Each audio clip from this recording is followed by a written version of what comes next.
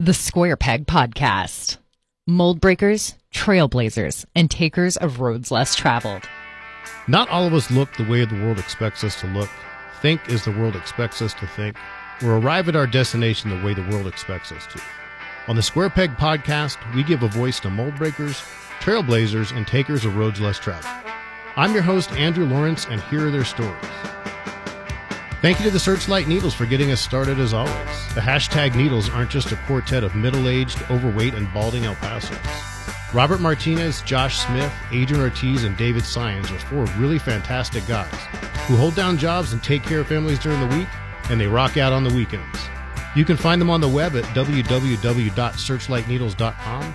You can find them on Facebook, and you can download their album on all streaming services. And now, here's a message from one of the sponsors who make this program possible. Keith Johnson, owner of Camino Tattoo Studio, has been a professional licensed tattoo artist in Las Cruces since 2000.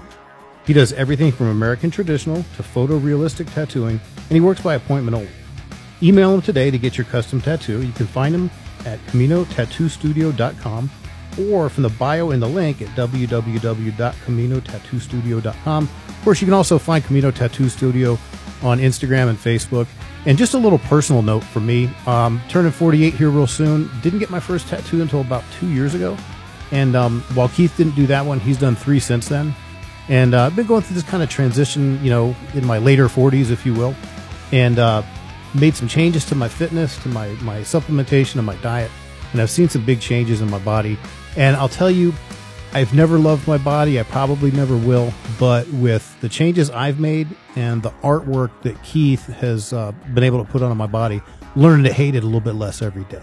So if you want to be like me and get some good artwork on you, give Keith an email and go get your tattoo. The Square Peg Podcast. My guest today is a fellow 1992 graduate of George C. Marshall High School in, we know it's Fairfax County, Falls Church, Vienna, Tyson's Corner. I don't know what the exact mailing address is. But from there, she went on to the University of Delaware, and since then has been a resident of Baltimore, Maryland, a registered nurse who has worked in several different medical settings, and now she works in a cosmetic surgery practice in Baltimore, and we're going to have a really cool episode and talk about a whole bunch of really cool things. Kara Bagranoff, welcome to the Square Peg Podcast. Thank you very much, Andrew. It's good to talk to you. What did I get right and what did I get wrong? You got it all right. Okay. I wanted to make sure I got it all, and I still we'll talk when we get to that point. We'll talk about what your exact title is, and if you want to plug your clinic and everything like that. But sure. You're freezing your nagas off right now. You're in Michigan with the hubby, right? Oh yeah. I flew in last night, and it was -5. And that's why I'd rather be there where you are. And that's why I live in the desert Southwest, because we don't have that type of weather here. Right. I'm going to say you must really love him. And I have not met this guy, but... That's what I say every day. I should say that between October and about April in Michigan. I must really love you to come see you this much. Well, I mean, just an idea. I think the visits should be him going to at least to Baltimore during those months, and not the other way around. He definitely does. He definitely does. Yeah. That's definitely good. So my understanding is you have. First of all, I want a little program note here. If you have not watched And Just Like That yet, there could be some major spoilers here. So if anybody is watching or waiting to watch I don't even know. Is it a? What do you call it when you do a second? They're calling it a reboot. Is it a reboot? Okay. And They're calling it. Maybe they're getting better branding by changing the name, kind of like when Michael Jordan retired and then came back and changed his jersey number. I don't know. But I think you and I both are aficionados of the original run of Sex and the City. I saw both of the movies. I think the second one was kind of unnecessary. Are you with me on that, or how do you feel about that? I don't even think I saw the second movie. I saw the first one, and I was like, okay, I'm kind of done. Yeah, that was good enough. But anyway, for those of you who are planning on watching And Just Like That, you may not want to listen to this episode, because the way this is going to go, and I had this idea a couple weeks ago when I approached you. We're going to book club the episode, and there were a couple of things that came up that anybody who reads any kind of, I don't know, Entertainment Weekly or any kind of E-Entertainment Television, there's been a lot of talk about Kristen Davis, who plays Charlotte York, and I found some great things to critique, and we're going to book club this season of And Just Like That, and then we're going to segue into talking about the blow, how cosmetic surgery and cosmetic treatments have kind of blown up and become very popular, and how some people over or underdo them. And Kara's going to lend her expertise to us. How far up to date are you? Because we just watched Thursday night. We watched episode 9 of a 10-episode season. I just finished episode 9 last night on my flight here. Okay, fantastic. That is so awesome. So, just give me your general impression of plot lines and what you think of what they're doing with the show. So, I like what they're doing. I think I understand. When I first heard critique of it, I was like, oh, I don't know if I want to watch it. I think a lot of people were saying that it's trying to be very relevant and very woke, if you will, to all the issues that are going on today. Having said that, what I really appreciate about the show is that the focus of it is aging women and trying to navigate their issues that they're going through, be it family or physical appearance or marriages, and I really do like what they're doing with it. So as the show's gone, I've actually liked it even more. Yeah, I've talked about this with the wife, and we're both. First of all, the fact that it's on HBO Max, the original show was on HBO. They're able to push the envelope more than they could were it on network television. Yeah, and I even feel like, and I think you and I are on the same page here. We're pretty progressive, and I don't have an issue with people talking about woke shit, and I consider myself up until like last year, I didn't know that woke was kind of a pejorative. I thought it was like a positive thing, like super progressive, but apparently you can be too progressive, and so yeah, I mean, it's not good enough that they have one non-binary character. Now Charlotte and Harry have a child who is I don't know how old the child is, maybe 13 or 14, and they're now assigned female at birth and now identifying as male. I don't know how necessary that was, because like I said, you already have one non-binary character. But it's I don't think there are too many surprises, and I don't know if it's because Cynthia Nixon was pretty public about coming out as a lesbian, and I don't know if that was before or after the show ended, but it was kind of obvious to me that she was going to go that her character went the direction it did. Were you surprised by that at all? You mean as far as this episode or this season compared to the original season? Well, the fact that she's been out for a while, right? But her character wasn't. Oh, correct. Yeah.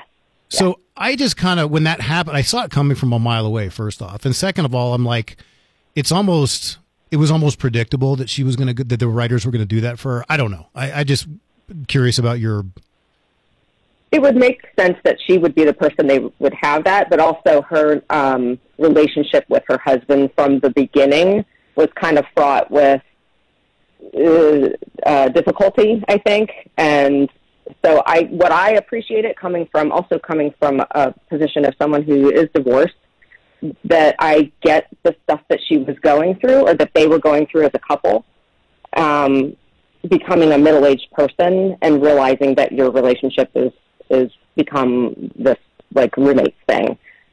The interesting piece of it is that she gravitated toward a non-binary person, and yeah, I guess maybe that's it's a little obvious. Like they kind of did that on purpose, but I appreciated it. Yeah, it's not, and I felt so bad for Steve because he's honestly probably one of the most lovable characters on that show. Like you can't not love Steve. No. But they do. It really is weird because they touch on what they do a good job of, whether it's Miranda and Steve or Charlotte and Harry or even Carrie and Big. It's so relatable to all of us, whether you're married or divorced or single. Just the whole middle-aged relationship thing. It's so relatable, and I think they actually did a really good job with the three aforementioned couples all being in different kind of situations. Now, what I want to talk about is I actually want to go through before we get into the actual cosmetic part of things. I want to go through all the characters. I just learned literally the other day that the reason they killed Big off in episode 1 was because the actor Chris Noth actually had two allegations of sexual misconduct or something like that. Were you aware of that? Mm-hmm. So I wasn't entirely sure that that's why they chose to do that, but I learned about the allegations at the same time that they started the show. So I was like, oh, well, that makes sense. Now, I don't know how to feel. Do you think that is taking cancel culture a little too far?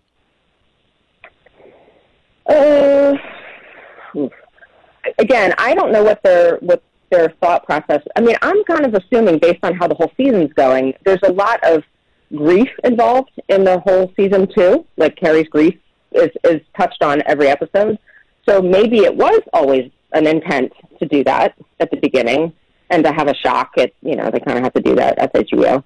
But I don't know. As soon as I hear of somebody doing something gross in Hollywood, my gut as a woman is like, come on, really? Like, to keep doing this? But are you surprised? I mean, dealing with it. Are we surprised though? Really.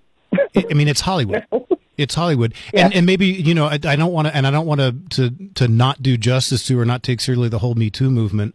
But my general feeling about cancel culture, I'm much more comfortable with it with regard to what they've done with like the Aunt Jemima brand and some of, contrary to what a lot of critics think, some of the Dr. Seuss books.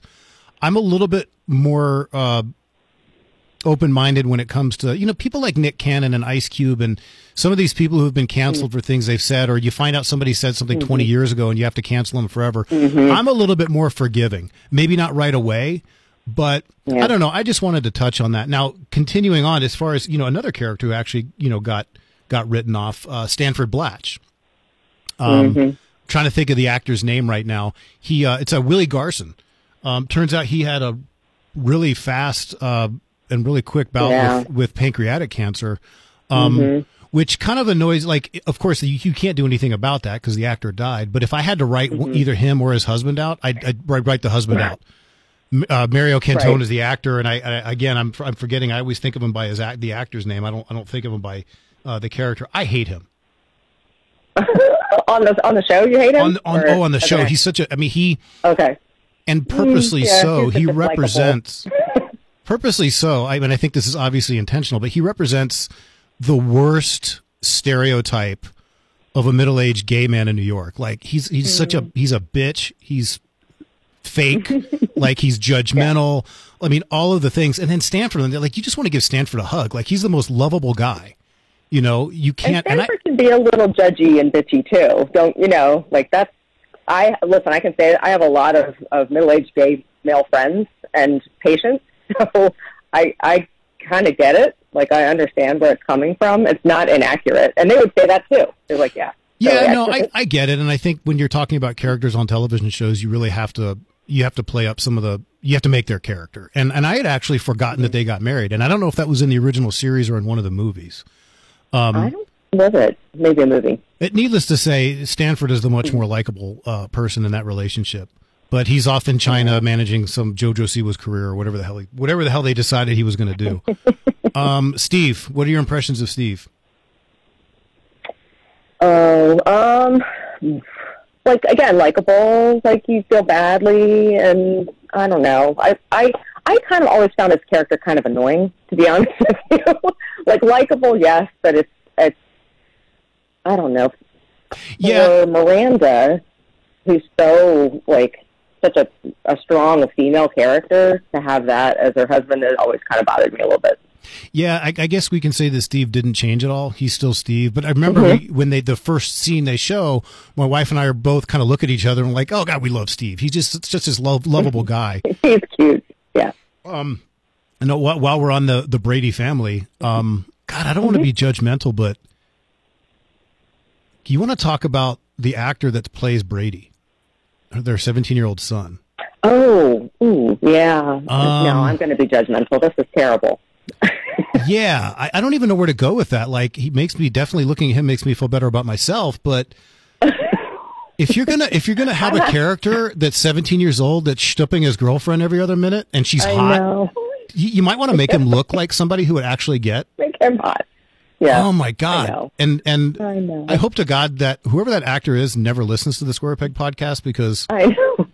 And I don't want to be mean, but anyway, moving on.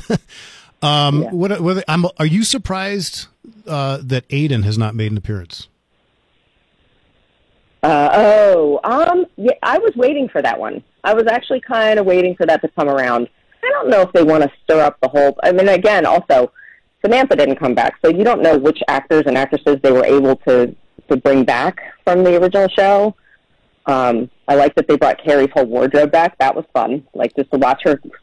As a male, you may not have gotten that, but there were a lot of clothing in there that she actually wore in the original season. I did that. That was totally flew over my head. I didn't know that. That was cool. That was really cool. I read it somewhere first, so I was waiting for it. Yeah. And then I was like, oh, I remember that dress. Anyway, now, I wouldn't mind seeing him again. I liked him.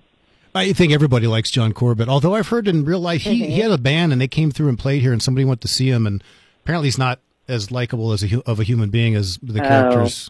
I got used to him as Chris in the morning on Northern Exposure. And then I loved Northern Exposure. Right? Loved it.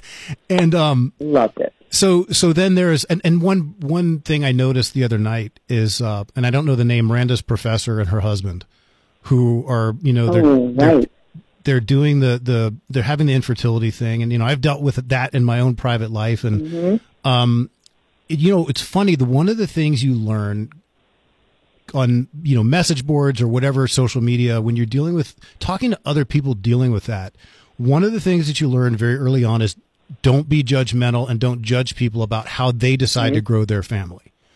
And in my family, we decided it was right for us. Adoption was right for us. And, we know some other people who were in the same situation who chose to. Some people like us, it was just important to parent children. That was the most important thing. To some women, they really have to carry a child, even if that's not their biological, if they do in vitro with a donated egg. To some people, it's having a biological child. Like, it's all these different things, but I really couldn't stop thinking during those scenes the other night. It'd be nice if you had mentioned the word adoption. There is the adoption option. Yep. You don't just have to, it's not either we parent or you have an unplanned, pregnancy. It's not just you either parent or you terminate. The adoption is the third option. So I was a little annoyed that they hadn't brought that up, but maybe that's just me, But yet, maybe they're going to do it. And maybe they will. We've got one more episode this season. Yeah. Now, the three main characters, is there really there's really no difference in their characters. No, we haven't talked about Harry Goldenblatt. Tell me your thoughts. Harry. You love Harry. Harry's probably one of my favorite characters in the show, the first season and the second season. What I love about him is that he seems like he is, he's a goober. Like, look at, but he is unabashedly himself throughout all the seasons. And Kristen Davis's character adores him, just adores him. And I like that. I like that you have a male who is not Mr. Big. He's not gorgeous. He's him. And I like that he's kind of like, there's something sexy about him. From my perspective. That's interesting too. You would date Harry Goldenblatt.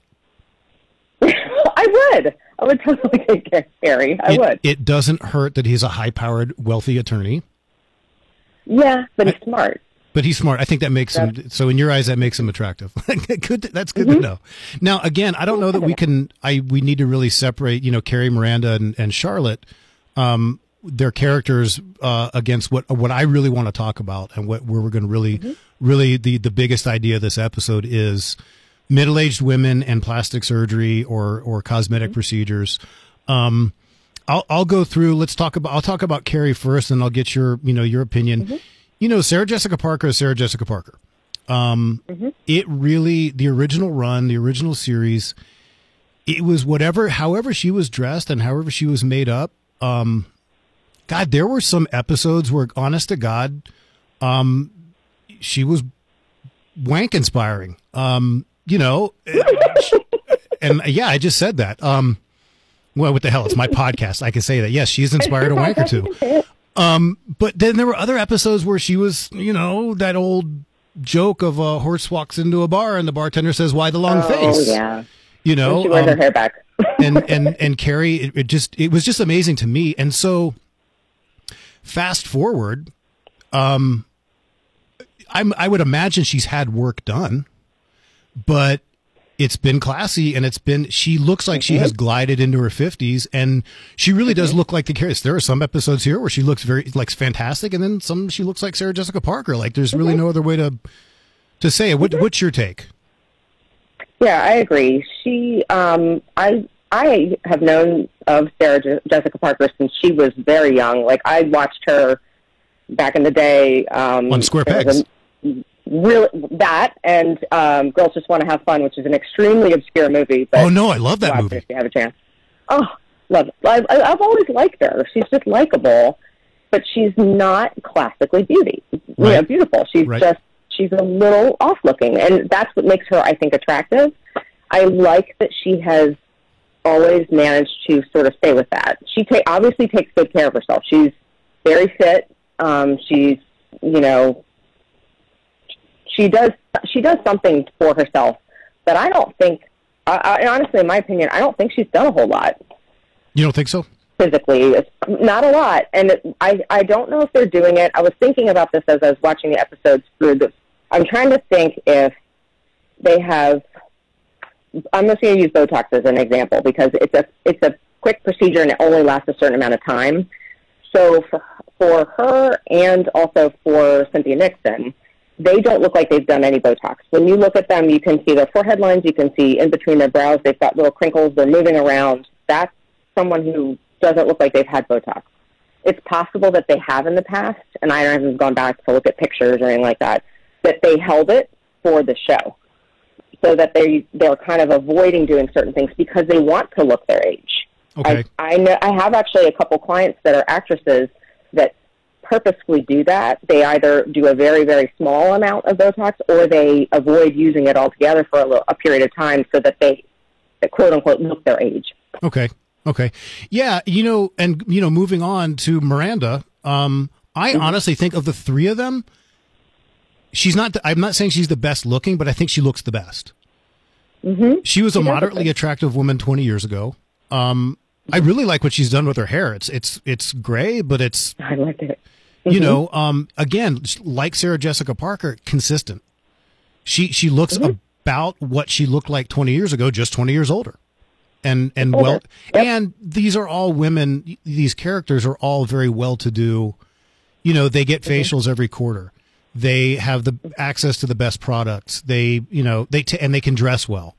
How you dress, I always thought, I don't know if I've ever said this to you, but I've always believed that Rachel Green was more attractive than Jennifer Aniston.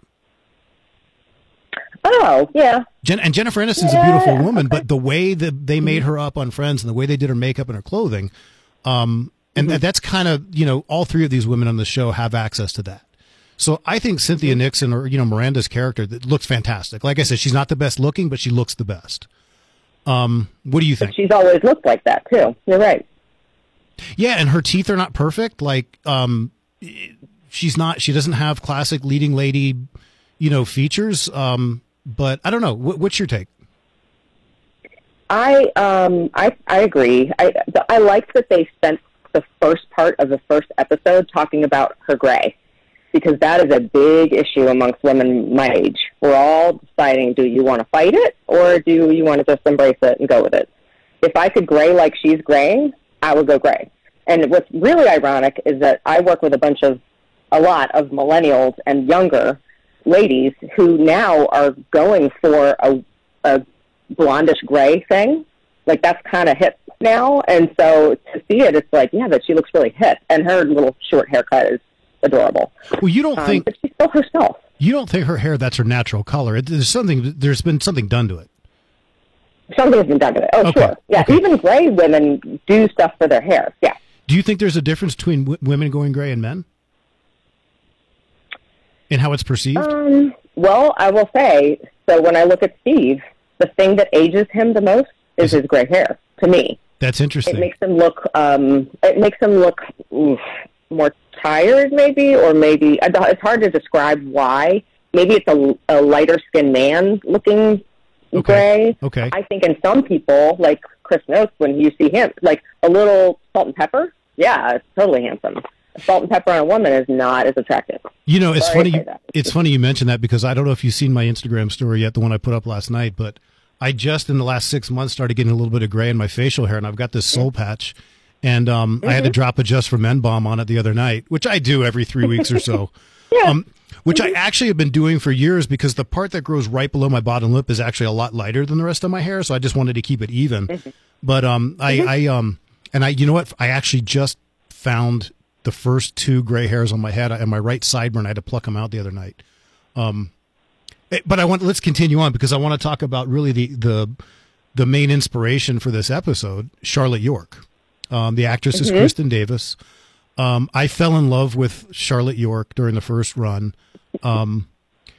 There's something about her, and Kristen Davis is a beautiful woman, but I really realized how good of an actress she is when I saw her on Letterman or one of these shows, and she's not being Charlotte York, she's being herself. And I noticed she's not as cute. Whatever little facial expressions she makes or the intonations of her voice that I fell in love with on the show, that's not Kristen Davis. And this is how much I pay attention to detail. When she would make a little scrunch, she would scrunch up her nose and she would get a little wrinkle right on the inside of her right eye on the side of the bridge of her nose. And that's what, honestly, to me, one of the most endearing things about her character. That's one of the things I fell in love with. She doesn't do that when she's not being Charlotte York. So like little things like that to me really kind of made me think, wow, she really is that good of an actress. But in all honesty, these women, I would not be into a Charlotte York in real life. She's a rich bitch. She's a real housewife of New York who lives in Manhattan and weekends and summers in the Hamptons. Like, that's not me. I am a middle class, middle of the road suburban. Like I can't handle high maintenance women like that. And a joke that my wife and I have had for years since the first run. I think we met right after the first run ended. The joke is, this beautiful woman falls in love with a not so leading male looking Jewish guy. And that kind of mirrors our own relationship. And that's kind of been our own little joke, but bringing us to what we want to talk about. Kristen Davis looks effing ridiculous now. So you think okay, so here's my question for you. I didn't really start watching the show until after you and I had talked about it, and you said, I don't like it, something's wrong. And so I really wanted to try to be objective because it's very easy for me. Like all my friends, when I'm watching an award show, they're like, what has she had done? What has she had done? You know what's going on. And so I was trying to be objective. I don't personally think she looks terrible. I think she does look different. And the other thing I noticed is that she sounds different. I don't know if you noticed that. That was the first thing I noticed, was that something in her tone, there's something in her speech that sounds off to me. Do you think it's because the fillers she's got in her lips that it's changing the way the sound's coming out of her mouth? Typically, when you're talking about filler versus Botox, filler, which is what you would use to, fill someone's lips, make them larger, that is not going to interfere with your speech as much because it's flexible and it kind of moves with your body, but Botox does. And so I'm wondering if maybe she's had some Botox done either in her jawline or in her lip area that has interfered with her speech a little bit, because that's where I kept seeing. I couldn't stop. Like, am I hearing things correctly? Does she always have that lisp? Like, something sounds off to me. My wife noticed that. Yeah. Yeah, no, she noticed that. So that's possible. And so, anyway, her face is round. She used to have these cheekbones and, her lips, I don't think ever stood out to me, even though that's definitely a feature. I love her big brown eyes. But no, her face is so effing round and her lips are huge. She doesn't look like herself. My first thought is she looks beyond ridiculous. And she honestly reminds me of some people I know in my own life who, I don't think they're quite as old as she is, but kind of brings us to really to what we're talking about today. You have somebody who's been beautiful their whole life. And in this case, Kristen Davis is a woman. Men have been falling at her feet for her whole life. And then she gets to middle age and she starts to age. And part of me, the empathetic part of me wants to be like, hey, girl, I get it. I know what it's like to not be happy with what you see in the mirror. I've been dealing with that for 48 years. I get you. And yeah, you do you. And at the end of the day, I think, we'll talk about this, but I think when you do cosmetic procedures, you got to do it for you and not for other people. The other part of me is like, haha, bitch, welcome to real life. Welcome to what the rest of us have dealt with. You've been beautiful your whole life. Now, welcome to the club. So this is, I guess, the part of the episode where I do the not so big reveal and explain why you're my guest and how you're the square peg because you're not like these women.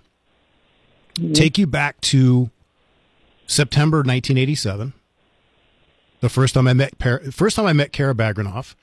I honestly did you go to Kilmer in 7th grade? I did. I have no memory of you then. I remember meeting you. I was trying to remember if you and I remembered each other. We went to school, to middle school together. I couldn't remember. Yeah, no, we did. But I remember meeting you in math class. You sat next to me. And what I'm about to say, I'm saying 100% from the perspective of a 13-year-old boy. Because if I say it as a 48-year-old man, I would have to investigate myself. What I remember is, now your hair was a lot lighter back then. Would you call yourself a blonde back then? I can tell you without a doubt, I was probably bleaching my hair back then. Okay, you were blonde. In 87, sure. That sounds about right. But what I remember is, and I don't know how cool I was in high school. I sure as shit wasn't cool in middle school. But what I remember is this girl sitting next to me with this blonde hair. And again, perspective of a 13-year-old boy, you were pretty developed. Big boobies. Correct. And I'm like, but you were as cool as could be, down to earth, nothing fake, nothing phony. And I just remember thinking to myself, wow, this really pretty girl is like nice to me and we're friends. And like, so that's what really struck me. And you have been, and of course we talked about this last week. I haven't seen you. I think the last time I saw you was the New Year's Eve party you threw 92, 93, right after we graduated, the New Year's Eve after we graduated high school. And by the way, I think, did Larry Bagranoff go out of town a lot? Because you seem to have a lot of major ragers at that house. Oh, yeah. We can. That was not my dad's house, actually. That was my mom and my stepfather's house. Okay. And, yeah. That's a whole other episode. That is a whole other episode. But I think that's the last time I saw you because I haven't been to any high school reunions. But I know. Thankfully, because of social media, we're able to keep up with each other. You've maintained. You're a beautiful woman. You've been able to maintain that look your whole life. But unlike Kristen Davis, you haven't gone apeshit with the procedures. Well, thank you. You are quite welcome, Kara. Very nice to say. But so you're like in that regard for somebody who gets to middle age and now has to start dealing with, oh, wait a second, I don't look this way anymore. You've decided to take a much more reasonable approach to your cosmetic care. Tell me what is your job title, and tell me a little bit about the medical practice where you work. Sure. So I work for a practice called Belcara Health. It's evolved from a small plastic surgery practice over the years. I started with them in 2004 as a nurse, working primarily as my boss, Dr. Cohen, he's the owner of the practice, working as his nurse side by side in the office to help him with procedures and pre- and post-op care. But then at that time, that was when these non-surgical procedures were getting popular. So Botox was getting popular, fillers were getting popular, lasers were starting to come out, and so plastic surgeons typically don't have as much time to do those things. Their time is best spent in the operating room. So they wanted to train someone, and that was me at the time. I was the only nurse that worked in the office. So I started learning these procedures, and we, over the years, have evolved as a practice, adding surgeons. Now we have combined with dermatology, with ophthalmology, with wellness. That's become a newer, more popular trend in aesthetic medicine. And so I guess you could call my title now, I'm a specialist of injectable specialist and laser specialist. It's kind of hard because in aesthetics there's not really an exact term for what I do. It started out as sort of the Wild West. There were just people sort of doing it, and it depended on the state laws are all different. But in Maryland, it's pretty strict, and I have to operate under the authority of a physician, which I always have physicians in our office. Our medical director is Dr. Cohen. So he oversees what I do, but we are primarily involved in just doing those procedures all day long from start to finish. So I've done nothing but that for probably 16 of the 18 years that I've worked in aesthetic medicine. Wow. And had a chance to see it from the ground up, like literally from its birth, practically. Now, it sounds to me like you say you obviously have to work under the direction of a medical doctor, but it also sounds like you have quite a bit of autonomy as well. In my practice, in my particular practice, I do. I mean, Dr. Cohen oversees everything I do to make sure that I always have backup. We are extremely safe. We're extremely conservative as a practice. We don't do things that are unsafe. Obviously there's a lot of litigation in medicine, aesthetic medicine specifically too.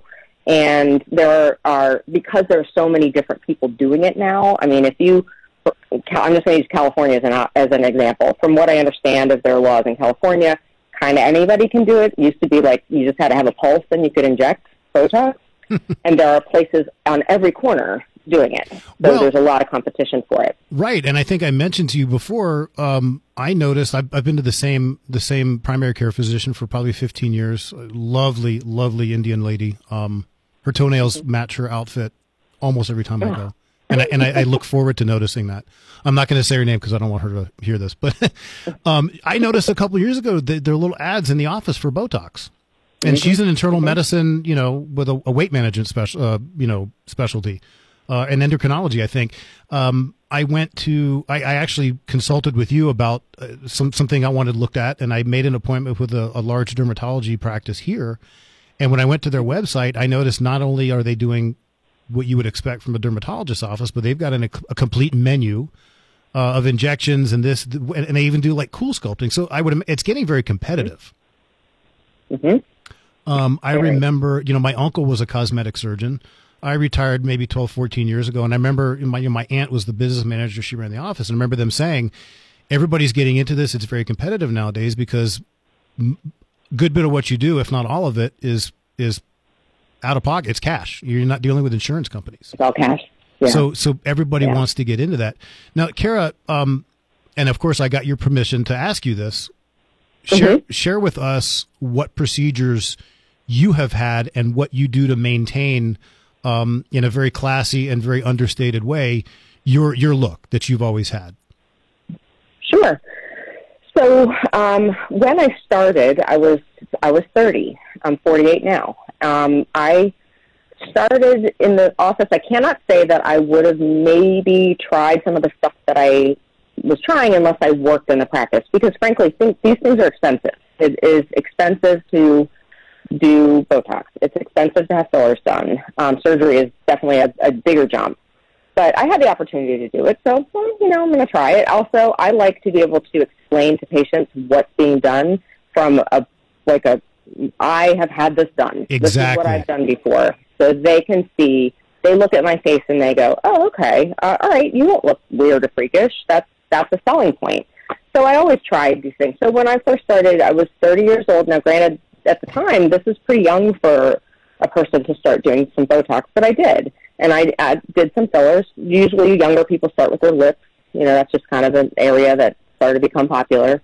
And then skincare is another piece of it that we do. So peels, there's some laser procedures that you can do for the sun damage that we all did back in to ourselves back in the 80s.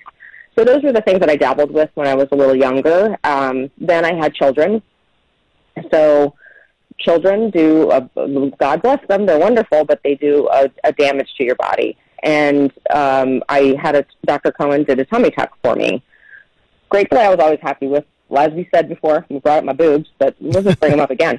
I was fine with those, so I left those alone. Those are still me. But my tummy, I felt self-conscious about. So, they repair the muscle, which is important, and they take away the skin, which also feels good. That's interesting. So, I didn't know they do anything to the muscles on tummy tucks. Oh, yeah.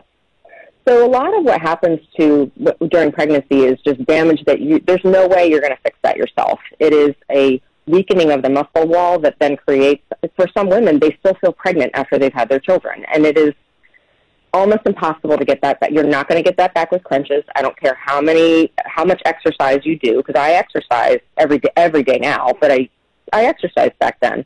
But you're not going to be able to get that back yourself. So they literally take almost like it's a big suture, and they pull your muscle wall back together. So you are almost like having almost like a corset. It gives you the structure back. It's cool. I think it's really cool.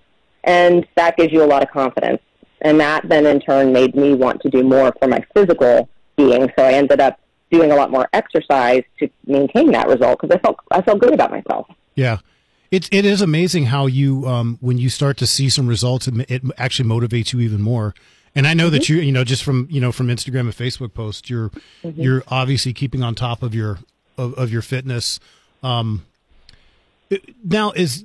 what percentage of your clientele are male versus female? Now I would say it is probably close to 80 female, 20 male, I would think. It's still predominantly female, but when I started, it was like 5%, I would say, in our practice. I don't know if that's, it's probably different in different regions of the country, but in Baltimore, definitely it was more, it's always been more female than male. Okay. Now, the difference in types of procedures they're having. Men tend to gravitate toward, like, non-surgical procedures, I would say. Right. Botox and filler, that's probably equal for the procedures that are being done. More female cool sculpting, so something like a non-surgical fat reduction, that's going to be more female still. And then skincare aesthetic stuff is going to be more female. Surgery-wise, men tend to gravitate toward eyelids. Liposuction is probably more common for men. Okay. Yeah, that's what I was actually thinking more just for facial stuff like skincare. Mm-hmm. I've been and my wife keeps telling me that Karma's going to kick me in the nuts eventually for saying this. I by no means would ever claim to have hit the genetic lottery, but I did luck out in the sense that, my dad will be 81 this year and his hairline is the same place it was 50 years ago. My mom died pretty early on in the pandemic. She was 77 and had almost no gray hair. And here I am, just turned 48 less than a week ago. My hairline's where it's always been. I just found my first gray hairs, in my right sideburn right below my ear. And so I kind of lucked out in that regard. I have to tell you a funny story. I don't know, 5-6 years ago, maybe longer than that. I get a text message from a friend of mine. She says, "Hey, I heard a rumor about you." And I'm like, "Oh shit. Who am I stooping? Who did I, what did I do? Who did I?" And she says, "No, I was talking to her sister was involved with a colleague of mine and said, no, we heard that you use this really expensive eye cream and that's why you don't look your age." And I had to laugh because that was back before, that was back when I was using whatever chafa, like cheap, whatever my wife brought home from Walgreens, I would just use because in the desert, you learn one time, you miscalculate one. I've been here almost 25 years. But I've been really good about moisturizing for a good 10, 15 years. And I wear a hat, if I'm going to be outside. But I it's kind of a long way around saying I just assume the things that I look at, things like hairline and wrinkles around my eyes, or maybe some of the things that men, I don't imagine men are getting lips. That might be kind of weird. Not that there's anything wrong with that, but if men are getting lip fillers, I'll just leave it at that.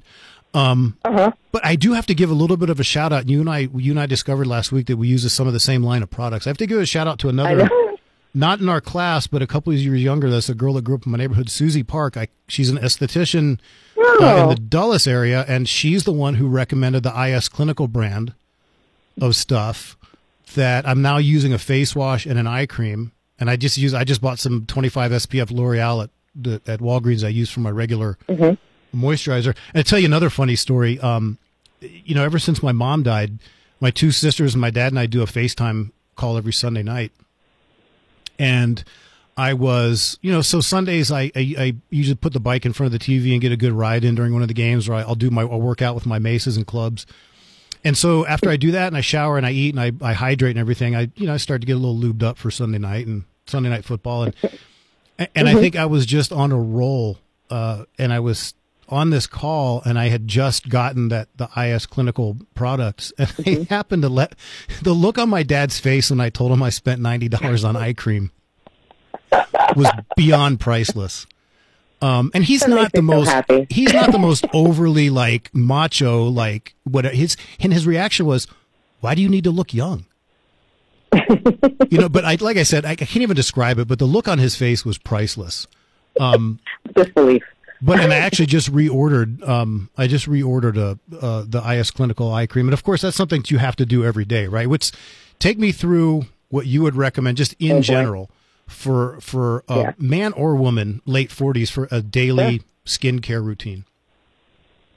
Well, I definitely, I'm all about prevention. Obviously, like internally first, you got to watch your diet, you got to exercise. Like those are the big things. The big damagers, is that a word? Of skin would be sun and smoke and stress. You can't control stress as much. None of us can do that right now, but smoking is the worst thing you can do for your skin, and sun is one of the most damaging things to your skin. So prevention with sunscreen every day. Absolutely. That is like one of my every day. I don't care if you see it. If it's dark out, put it on still. Just do it every day. A decent cleanser, something that's not going to dry your skin. Don't put soap on your face. Just don't. My male patients tend to be, they like a little bit more streamlined, a little bit easier, something kind of quick. I have a lot of female patients that are like that too. Don't get me wrong. I just find that men have a harder time with doing a routine. Like you were saying, there's this generational thing of like, why do you care? It's rugged. No, men care about their skin too. They do. And they care about their appearance. Something that is going to help combat sun and damage, also like a vitamin C serum, is important. Just started using that like 2 or 3 weeks ago? Mm-hmm. Wonderful. I saw that. I was like, good for you. You were like on it. And then moisture, definitely. Moisture is important. As we get older, we just lose it. It's just, and where you are, so much more important that you use some sort of barrier. It's so pronounced here. Like I remember moving out here, and I just started. I would have to use. I went from using soap to a body wash, for starters, and then I even before I started moisturizing my face, I have to moisturize my legs because they feel dry. And I love the fact that in the summertime here it's 105 degrees with 7% humidity. I'll take that any day over humidity. But you have to moisturize, and maybe it's more pronounced. I notice it with my tattoos. I put coconut oil every day. And my younger daughter is African American, and it's being white parents, I'm always very self-conscious about, I don't want her leaving the house with ashy skin. And I noticed one time we either went on vacation. Well, we usually, the wife has summers off, so we'll either go on vacation together and I'll come back and she stays for 2 weeks, or she goes for 2 weeks and I catch up with her. But I couldn't believe how much healthier the little one's skin looked just by being in the humidity.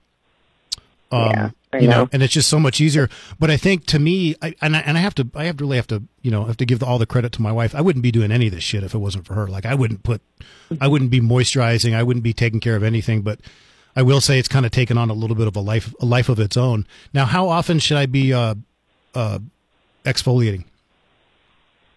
So exfoliation is another thing that's sort of interesting. That was the other piece I was going to bring up. There's chemical exfoliation and manual exfoliation. So chemical is going to be done with some sort of acid.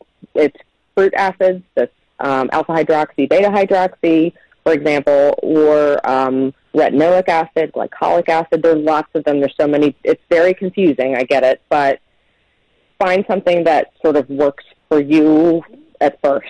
That's chemical exfoliation can technically be done every day, but not everybody can tolerate it every day. And what that's doing is, just so you understand, is it's sort of tricking your skin into acting young. It's accelerating the cell turnover from those healthy pink cells underneath that are deep in the skin to the surface. So the reason why we start to look older, right, and it happens around 30, is that cell turnover process slows down a lot. And so by the time you're in your 30s, you start noticing, I'm getting brown spots, I'm getting dullness to my skin, I'm getting maybe some fine lines and wrinkles, my pores look a little bigger. All of those things are because that process is slowing down. So it's sort of tricking the process into thinking your skin's a little younger. So that's what that is. Manual exfoliation would be using something with a little bit of a grain to it, or even a washcloth. That's manual exfoliation. You have to be careful with that because not every skin can tolerate it. Some people have redness or broken capillaries in their skin, and that can, or rosacea, inflammatory skin conditions that can really irritate the skin. So you have to be careful. When we were young, it was like the St. Ives apricot scrub. Exactly. We use that on our faces. That is crushed apricot. Nobody should don't even put that on your body. You know what? And I actually, and I'm like, why did we do that? I was using that up until very recently, and I would exfoliate. I don't, across the nation, law enforcement agencies have started to relax, standards on facial hair, and thankfully for me, I don't grow the thickest beard, so I've usually been able to get away with shaving twice a week and pushing the envelope a little bit. But I would always exfoliate on the day that I shaved. Or every other. So it was about once a week. And actually just in the last probably 2 or 3 months since I started with this new skincare regimen, I'm shaving almost every day because I feel like if I have a 3-day stubble, not only does it feel weird when I put a moisturizer on, but it's probably not getting where it needs to go. Getting in there. Yeah, and men have that as a good thing for men because that's a form of exfoliation. So shaving, we talked about the other day, exfoliation with a razor is a new kind of trend in skincare. It's called dermal planing, and it's actually using a razor to get off that dead layer of skin. So you're doing that every day. That is interesting. Hey, without being too biased, how much could you get by with just using products you find at Walgreens? How much better benefit am I getting spending what I'm spending on the brand that I'm using? So the issue, I have nothing against over-the-counter products. I really don't. And I know my reps don't want to hear me say that, and my practice doesn't want to hear me say that either. But listen, everybody has a budget, and that's the other thing. It's this budget process. Yes, the girls from And Just Like That have everything at the tip of their fingers. They can use the most expensive stuff. Not everybody can do that, but everybody can take care of their skin. And yes, you can use over-the-counter sunscreen. Use it. As long as you're using something, there are good, decent cleansers over the counter. The problem you get in some of, even we call them over-the-counter products that are like the department store brands are very expensive, but they don't have a lot of active ingredient in them. And so when I'm like, my science brain goes, yeah, but what's in that? Are you paying for packaging? Or are you paying for the active ingredient in the product? And so that's where your innovative skincare lines, your skin medical lines, like those lines are important because they actually do have some science behind them, and they really do spend a lot of money on their research and development, not just their packaging. So there are some key pieces, like your retinols, like your peels, like your some of your procedures. Like everyone buys things on Amazon now. I'm just going to tell you right now, be careful what you do, because an online I've heard people buying lasers online. Like, how are you buying a laser? That's not even approved by the FDA. It does matter. Like, some of those pieces do matter. Some of them don't. We were running real short on time. One thing I did want to make sure not to forget. Have you ever turned somebody away, or have you ever talked somebody out of trying to get a treatment because they look a little bit too much like a Charlotte York? Like you look stupid, you look ridiculous. I mean, you're obviously not going to say that. You could be more diplomatic about it. But have you ever run into a situation like that where you seriously felt the need to try to talk somebody out of something? Sure, many times. So I think part of my my heart goes out to people because there is so much that is online that looks a certain way. I'm going to tell you, half of it are filters, half of it is not reality, but in our brains, that is what we're trained to believe is the aesthetic. That is the representation of beauty. And it's hard as a woman, again, as you're aging, it's difficult. However, there is also, I think, a little dysmorphia that happens, which is where you literally don't perceive your physical or body features the way that other people see you. Most people see themselves worse than other people see them, really. Or they see the problems that other people don't see. Right. And so that's what happens when people get overdone. That's what's going on. It's overdone. It's too much. And someone is not telling them no. And that's not okay. I feel a social responsibility to say, and you have to be gentle. But yes, I have done that before. I had a lady a couple weeks ago that had just had something done, and I have seen her before, but I told her no, or I told her let's hold off a little bit, and she went and got it done anyway because in her brain she needed to have it done, and somebody was willing to take her money, and that's a travesty because she looks weird now, like really looks odd, and you do have to be delicate in how you say it, but it can be said. I don't advise this now as your trusted practitioner. I don't advise this right now. And some people are going to say, okay, I trust you. I think you look good, and I think your other patients look good, and some people aren't. They're going to find a place to go. They're always going to find a place to go, and there's always somebody that's willing to take their money. Kara Bagranoff, I can't thank you enough. I was looking forward to this episode ever since you agreed to do it, and I've had a hell of a fun time. I know we went a little bit longer than I said that we normally go, but I kind of anticipated that. Enjoy your weekend freezing your ass off with your husband. I will. And I really Thank look you so forward. much. I really look forward to this episode. Will be out Tuesday, February 1st, 2022. Excellent. Ladies and gentlemen, I thank you for listening to this episode of the Square Peg Podcast, and we're going to be back every Tuesday. We will program note also. My producer is going to be doing some globe trotting in the month of February, so we're probably going to go on a 2 or 3 week hiatus because she takes care of all things Square Peg Podcast. After I hit the record button, I do the interview, and then I end it. She takes care of everything else. So we're going to have a little bit of a hiatus in mid-February, but that just means that you'll have that much more time to look forward to more episodes. Thank you for being with us, and we will see you next time on the Square Peg Podcast, where we interview mold breakers, trailblazers, and takers of roads less traveled. Hey, if you are having a wedding and you need a photographer or videographer, if you are a local artist in the southern New Mexico or West Texas area and you need a music video made, a real good place to go is my friend Isaac Palafox's business, Palomore Productions. They're located pretty close to Las Cruces downtown. And you can find them on Facebook. You can find them on Instagram and all those different places. You can also get them at www.palomora.com for all your weddings, music videos, and anything else you need a professional videographer or photographer. The Square Peg Podcast. Proudly produced by LasCrucesToday.com and Bravo Mike Communications.